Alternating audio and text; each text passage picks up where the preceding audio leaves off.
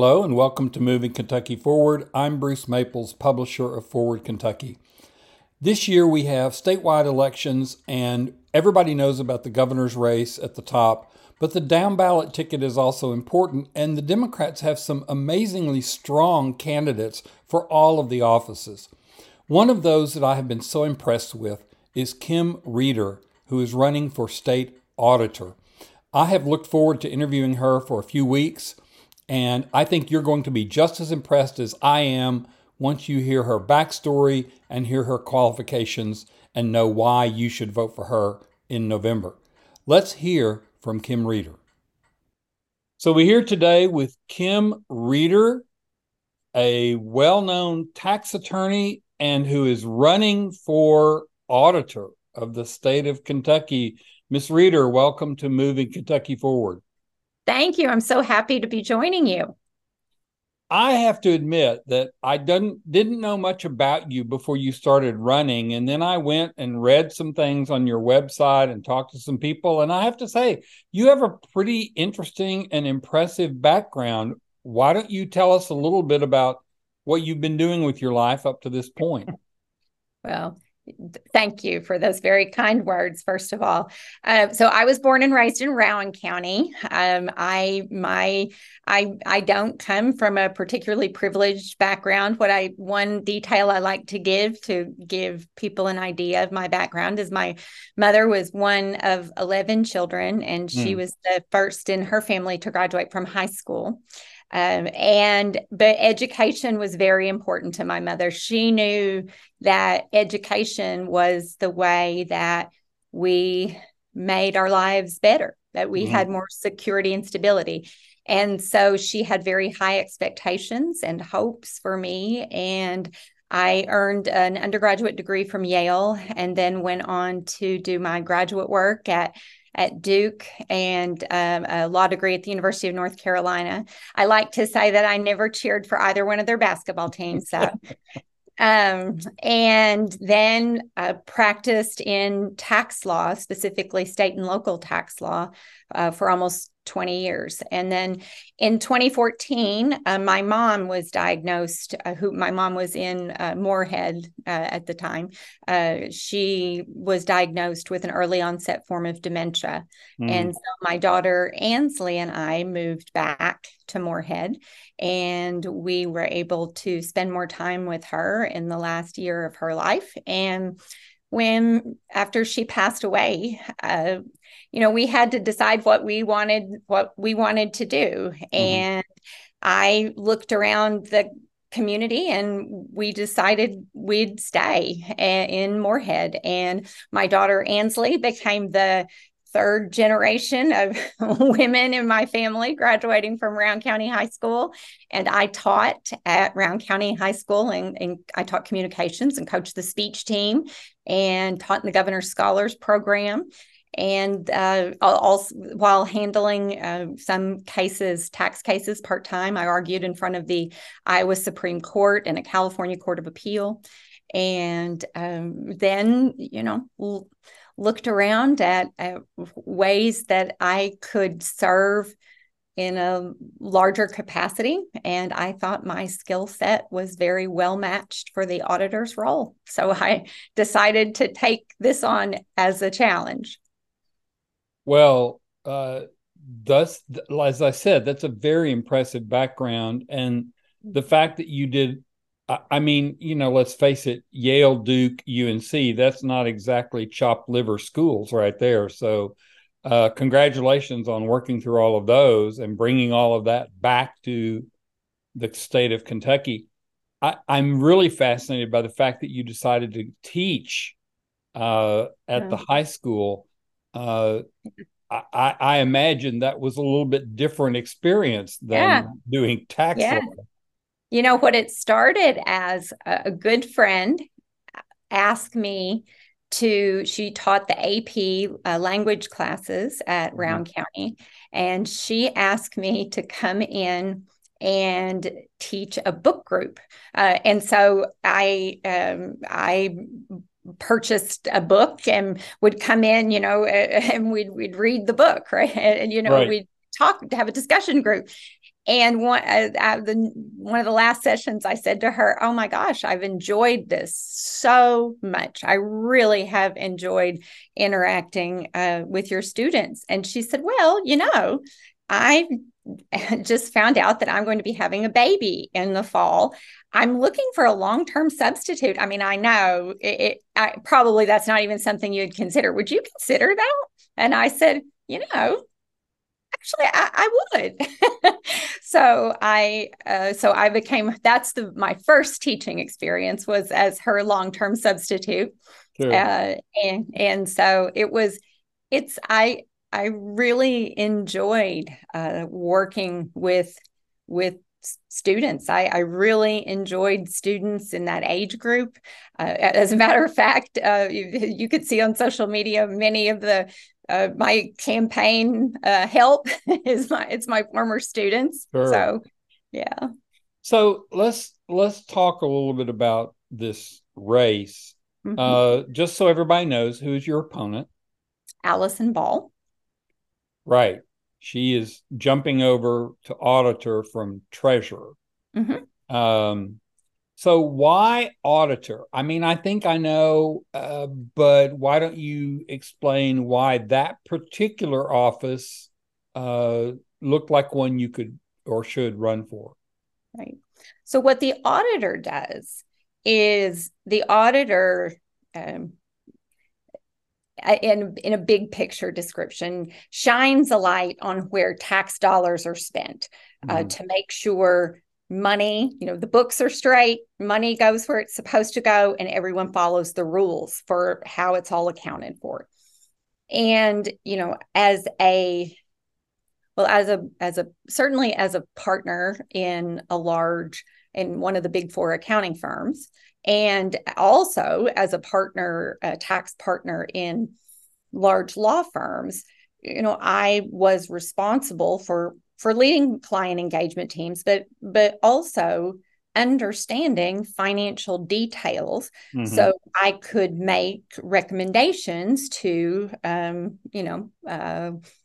professionals within corporations, right? As far as financial statement issues. So that the very complicated way of saying that my skill set, what I've done professionally, is a good match for what the auditor does. And I see the opportunities within the auditor's office. Of course, there's the focus on financial transactions and accounts and making sure all of that is accounted for properly. There's also an aspect of the auditor's office that involves performance, the ability to evaluate the performance of spending agencies.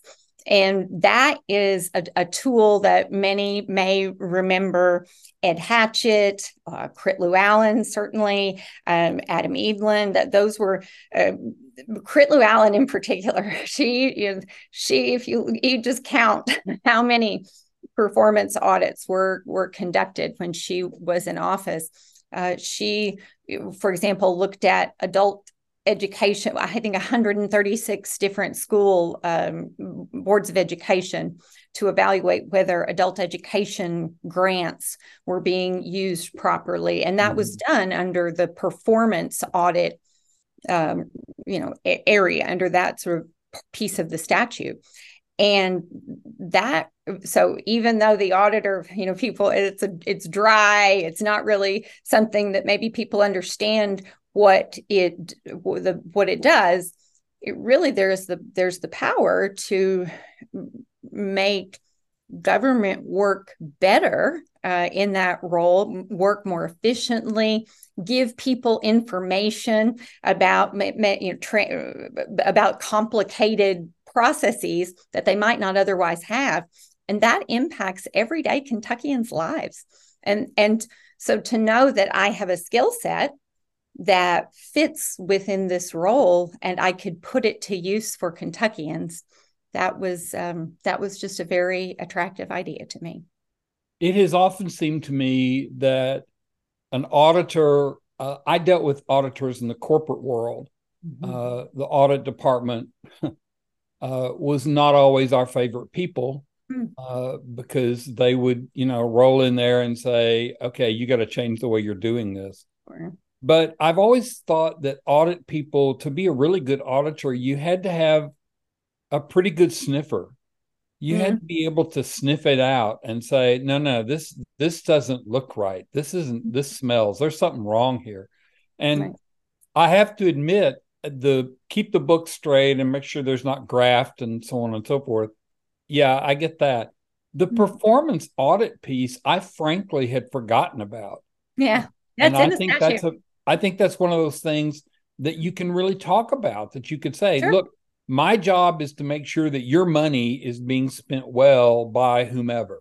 And I think, Right. Right. Well, and that's for one example that I use is that towards the end of June, Kentucky released its first ever statewide data report on domestic violence. And mhm, the statistics that were reported were very high for both men and women.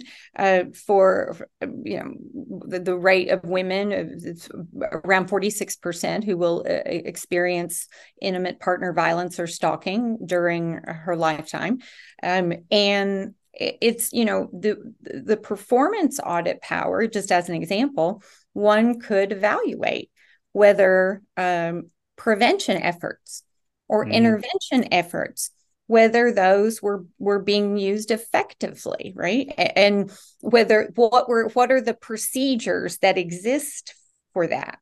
Mhm. And so it's and that, when we think about that, that's something that has that has wide reaching impact and the ability to make people's lives better.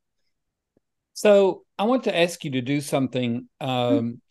So I would like for you to, as an English teacher, compare and contrast uh, your abilities and what you bring to the table with what Allison Ball brings to the table.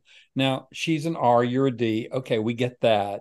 But if you were standing two people up and you didn't know their names and you didn't know their party, what would be the pros for you and what would be the pros for her or cons for her? How would you Well, compare? How would you contrast the two of you?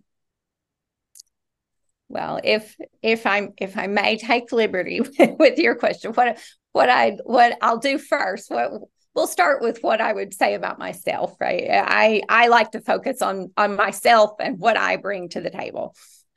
I feel certain that um, I am exceptionally well qualified to to do the job of auditor. My educational background, my professional background is just well suited for this job. Actually, even the fact that I chose the role of auditor, to your question earlier, show you get a little bit of insight into how my mind works, right? I Mhm. I look for good fits. I'm a I'm a good fit for the role. I don't I've not run for office before. And the auditor is someone, the statute asks the auditor, not asks, demands that the auditor be independent and disinterested. In many states, in fact, the auditor is a nonpartisan role. Mhm. I, I am, of course, I'm running as a Democrat. But I don't come with what I maybe describe as political baggage, Mhm. meaning that as far as the roles that I would be performance and roles in the past that I would have to weigh as auditor. I really come to the come to the table with the ability to just do the job. That's what I bring to the table. The the skills and the ability to be, I think, independent. And I, it is difficult for someone who serves in an office that the auditor can audit. Just as one example, it's difficult to make a similar argument as far as independence, I think. Mhm. And it's all, I I don't see that my opponent's background is as focused in tax and financial issues as mine is. Okay, that's fair. I apologize for putting you on the spot there, but My mother, she's listening somewhere, and she would want me to be yeah, polite. say something nice. Yes.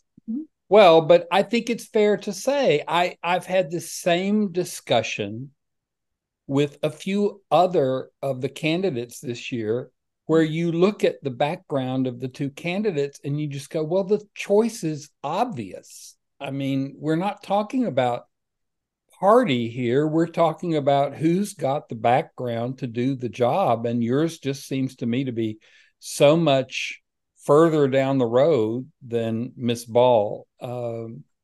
So I wanted to bring that up. Now, I'll ask you the same thing that I've asked some of the other down Yes, ballot candidates. yes. I ran for office some years ago. It was a local race. I knocked on doors for like 8 months. I Mm-hmm. don't think you're going across the state knocking on doors. So, how are you running a statewide campaign, especially since it's your first one? Sure. We're working very hard. we one thing we've tried to do is to take a little bit of a different and more memorable approach. We have a 1993 RV, Mm-hmm. and we are going to all 120 counties, which is, we actually just today went to county number 75. Mm. And so we will make it. We'll get to all of them. And we're sometimes we're sitting down and maybe we're meeting with party folks.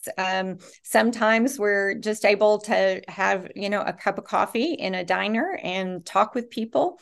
But I think human beings appreciate being met where they are. Mm-hmm. And so I think that, and the fact that we're doing it not in a fancy way, in a way that I think just appeals to everyday Kentuckians. I think that's something different, and we're documenting all of that with a very active social media campaign. Mm. We're documenting when we're in counties, what we're up to. We're trying just to look at it. We're the just grassroots. I mean, we have probably the kind of the most endearing is that a friend, a retired teacher friend of mine, he has 120 composition books, one for each county. And, we're keeping track of who we talk to, and following up with those, with those people. That's you have to be creative as a down ballot candidate. You Mm-hmm. really do. You have to be resourceful, you have to be creative, and that's what we're trying to do. And we're trying to make every opportunity count. We're trying to. What Yeah. kind of response are you getting? So you're out in this RV and you're stopping at the local Hardee's or, whatever the case may be, and you walk in and say, "Hi, I'm Kim Reeder. I'm running for auditor." So what's the typical, or is there a typical response?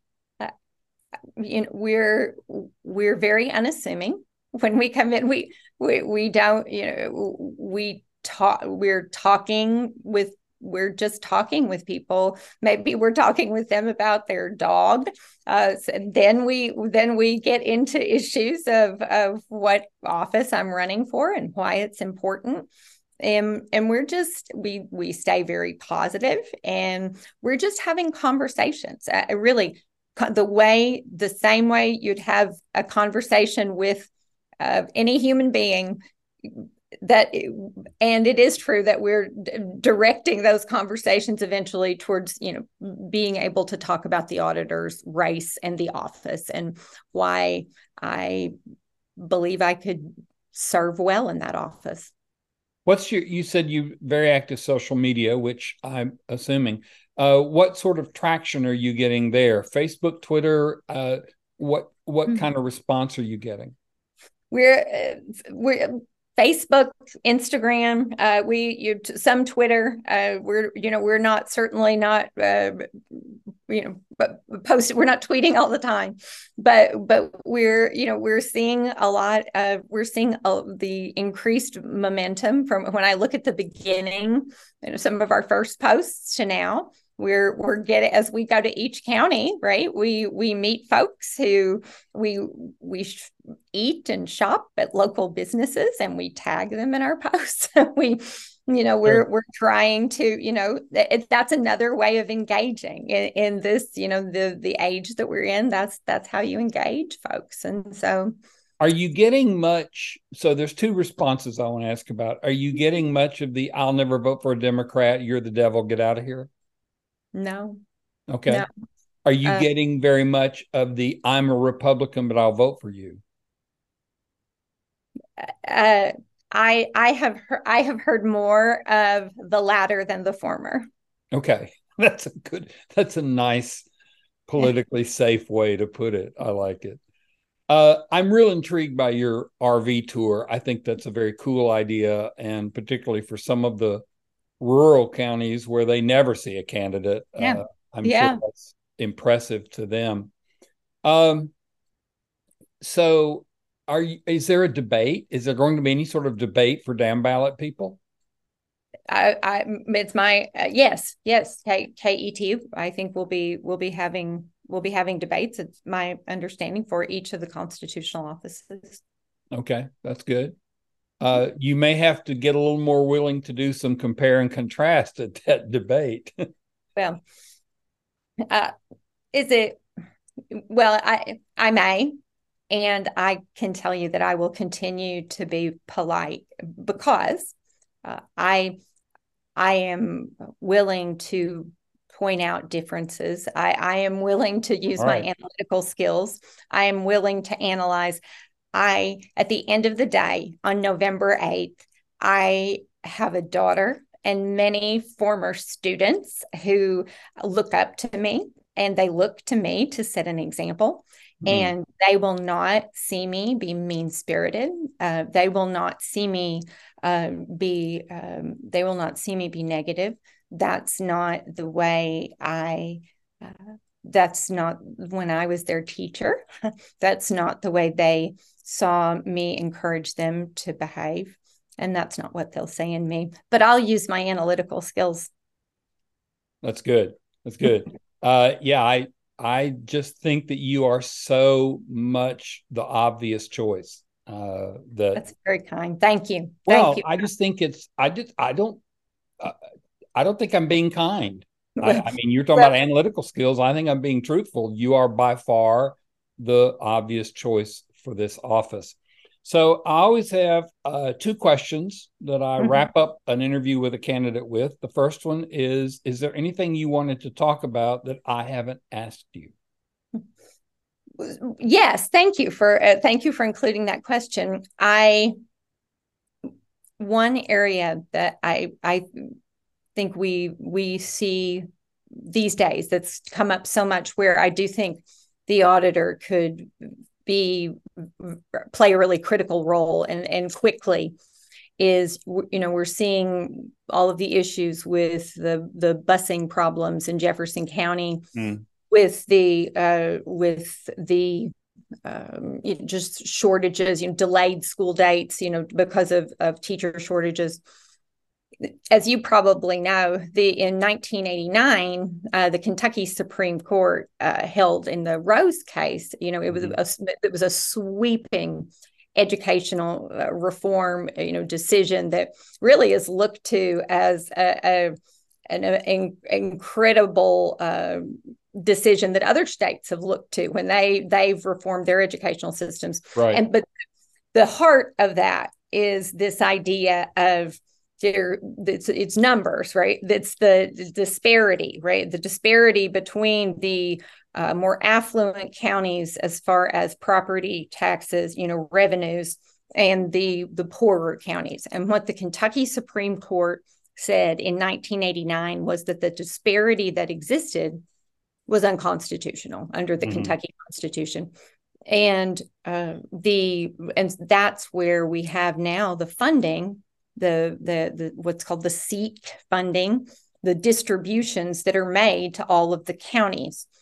And now we have gotten to a point where that disparity that was found unconstitutional in 1989, we've exceeded that just numerically.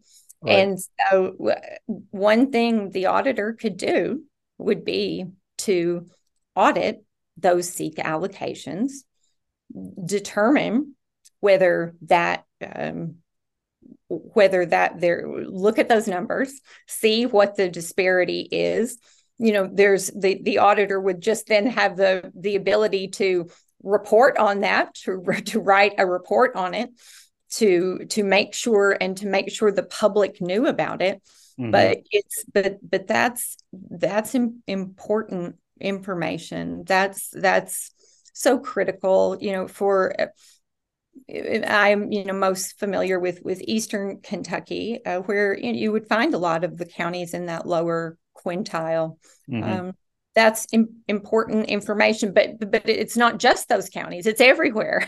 It's everywhere. Knowing that our public schools can have the resources that the Kentucky Supreme Court has said they should have to educate our children, that's a really important issue.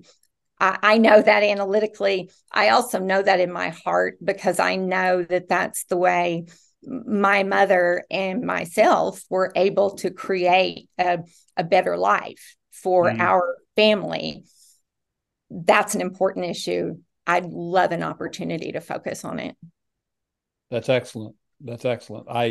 Again, the performance audit function.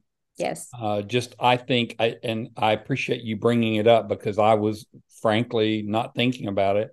And I think that has huge implications for the performance of our state government. Yes. All right. Last question.